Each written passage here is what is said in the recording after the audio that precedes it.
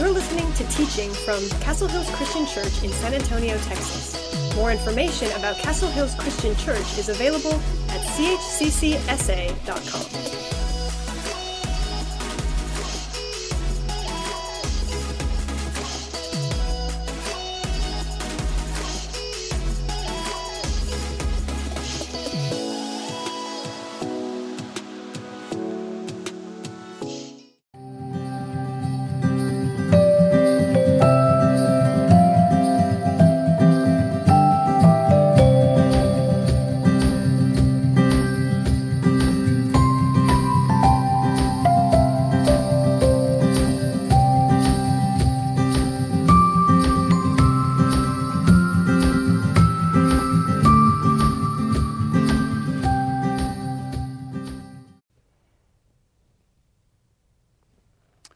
Hey, good morning.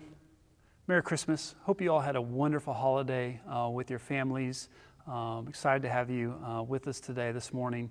I love this part of the holiday season. There's just a lot of hustle and bustle and work that goes into getting ready for Christmas. It's the shopping, the wrapping packages, the decorating, the preparation of the meals, and the cookie baking, and those are all fun things, but relaxing is probably not one of those things. So it seems like the time between Christmas and New Year's is a time just to relax, enjoy all those leftovers, your well-decorated home, the time with family that came in town to visit you, and to just sit back and relax and take everything in the holiday season. It's just a wonderful time. So today, I'm glad you're with us. We're going to wrap up our story of the Christmas season from Joseph's perspective, and this is from Adam Hamilton's book entitled Faithful. So I want you to imagine, especially guys in the room, put yourself in Joseph's shoes and imagine you had found the gal you were engaged to, Mary, had been with child that was not your own. We're going to read the account in Matthew chapter 1, verses 18 to 19. And I'm going to tell you there's a story inside the story about the decision that Joseph had to go through and what he was thinking. That's not necessarily all written here. So let's read it. Starting verse 18, it says, "This is how the birth of Jesus the Messiah came about. His mother Mary was pledged to be married to Joseph, but before they came together, she was found to be pregnant through the Holy Spirit.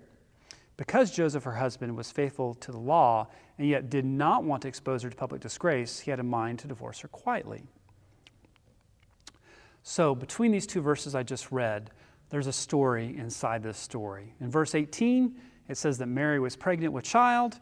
In verse 19, it talks about how Joseph had decided to quietly divorce her. And I think in between when Joseph found out and the actions he took, he was drawing a couple conclusions. And y'all, I think they're the really only logical conclusions you can draw here if you were in Joseph's shoes. First, Mary, there's a good chance that she was crazy. I don't know, there's another nice way to put that. Or second, she's lying. She's not being honest. And the most likely conclusion is that she was a little bit of both, that she was crazy and she was lying. And it credits Joseph to being very graceful, and that he just concludes, oh, this lady's probably not mentally healthy right now, and this is not a mess I want to get into, and I don't know that I can trust her, and I'm just going to quietly walk away from this, save her as much disgrace as possible, and I'm going to move a different direction in my life. And that's what you see in verse 19. He quietly decides to walk away.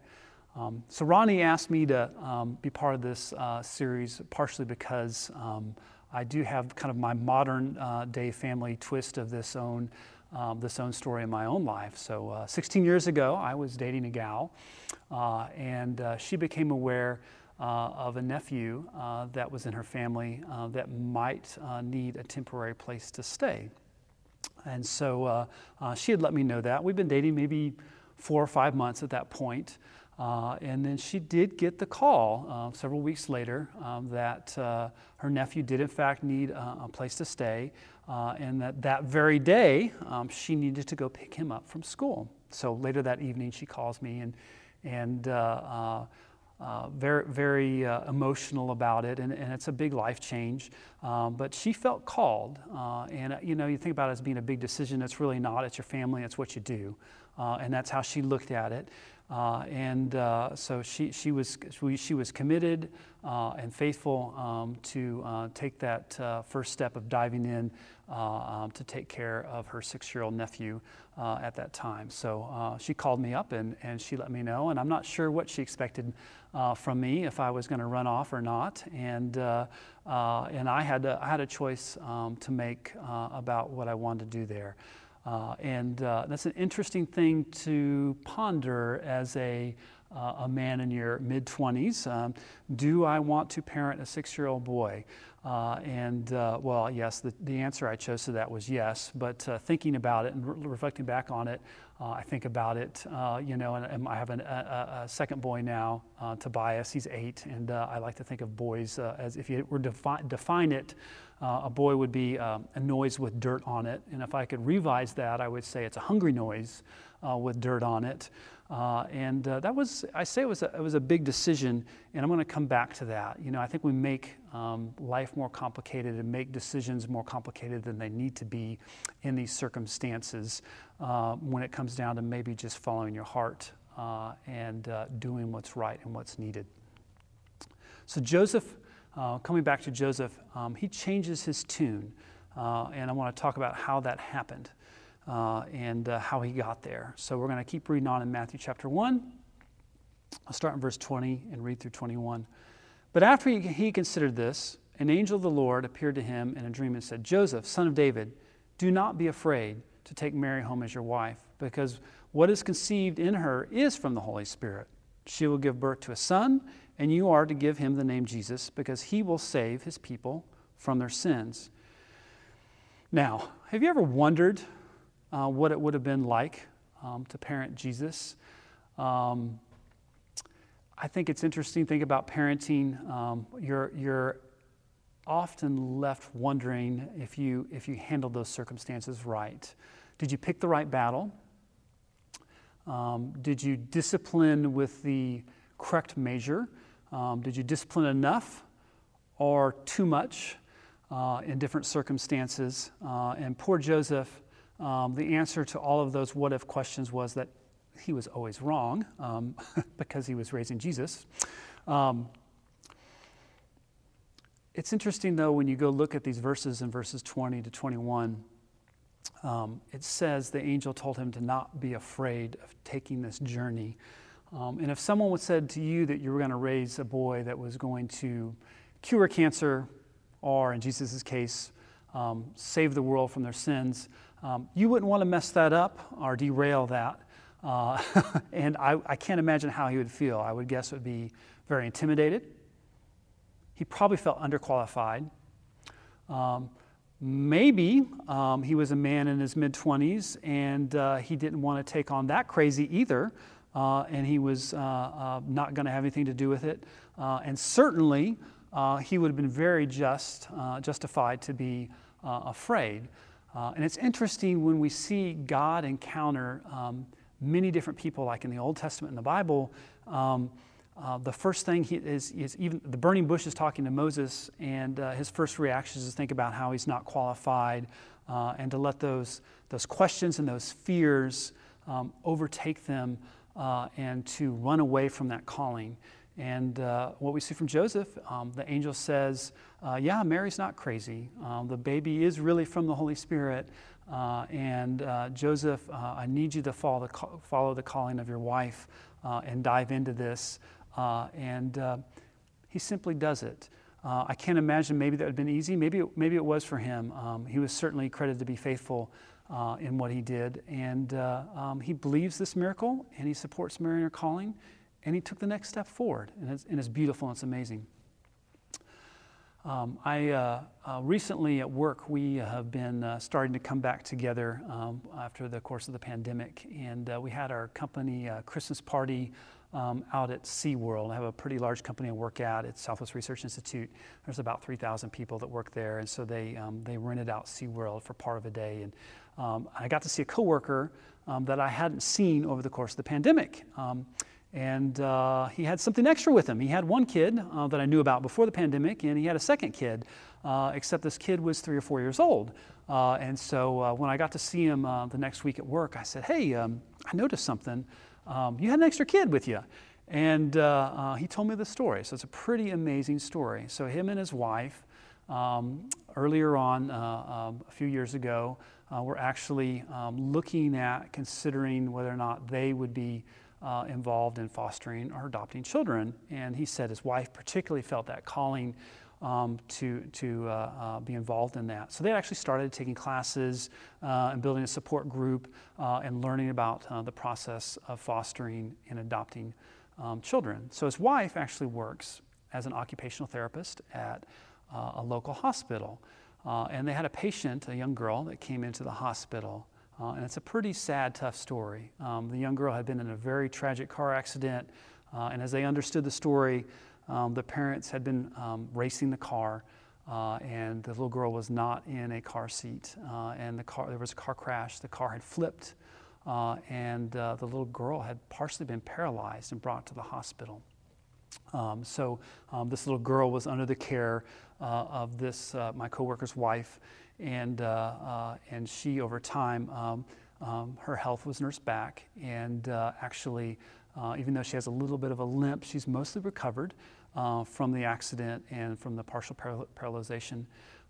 And the sad part of this story is when the little girl was at the hospital, the parents didn't stay engaged, and they disconnected, and they left the little girl in the hospital.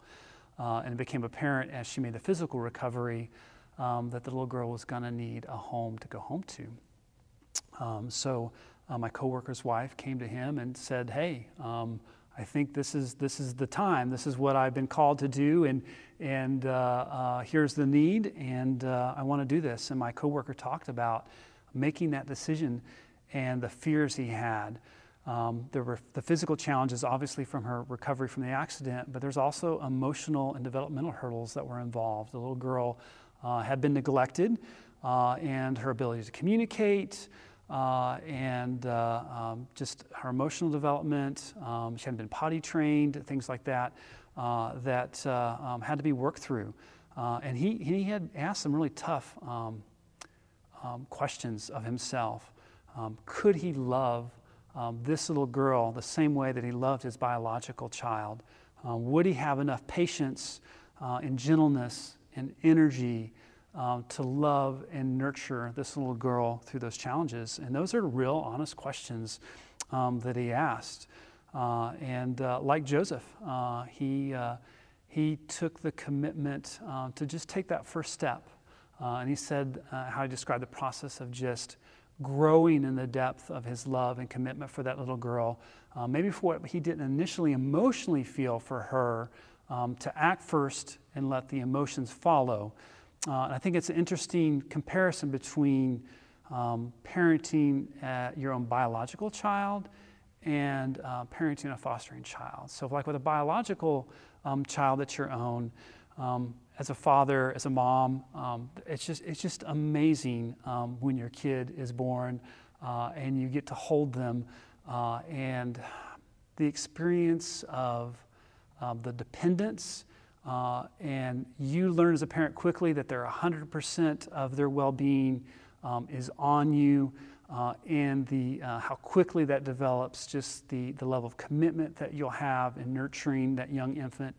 And I think there's also just biologically, there's something in us that's innate, that we're just committed in that process to raising our biological children.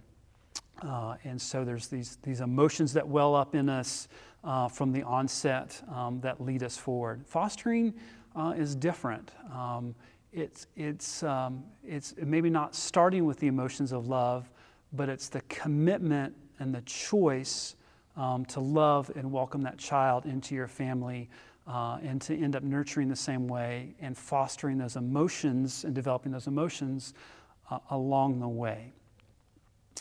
And I think those parallels show us a little bit and can reveal a little bit to us about how God loves us. They are a metaphor for God's love as we look at adoption. And it's actually even used in Scripture in a couple different places. So I'd like you to flip over to Ephesians chapter 1. I'm going to read the very end of verse 4 through verse 10. And if you notice when I read this passage, the emotional depth of the words that are used to describe the love that God has for us. So starting at the end of verse 4, in love, he predestined us for adoption to himself as sons through Jesus Christ, according to the purpose of his will, to the praise of his glorious grace, with which he has blessed us to the beloved. In him we have redemption through his blood, the forgiveness of our trespasses, according to the riches of his grace, which he lavished upon us, in all wisdom and insight, making known to us the mystery of his will, according to his purpose, which he set forth in Christ, as a plan for the fullness of time, to reunite all things in him, things in heaven and things on earth.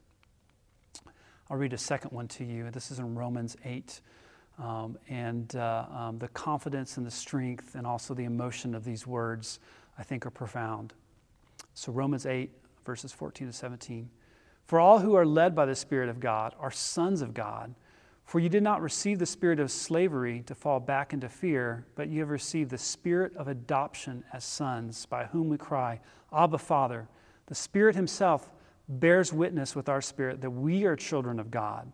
And if children, then heirs, heirs of God and fellow heirs with Christ, provided we suffer with him in order that we may also be glorified with him. If you look at these words and what it's talking about, what it means to be adopted into God's family is to receive the inheritance that the natural-born children would receive, even though you don't deserve it, even it's not part of your family heritage to be passed on to you, it's gifted to you. So I think in the kingdom of God, I think that means, to me, two different things.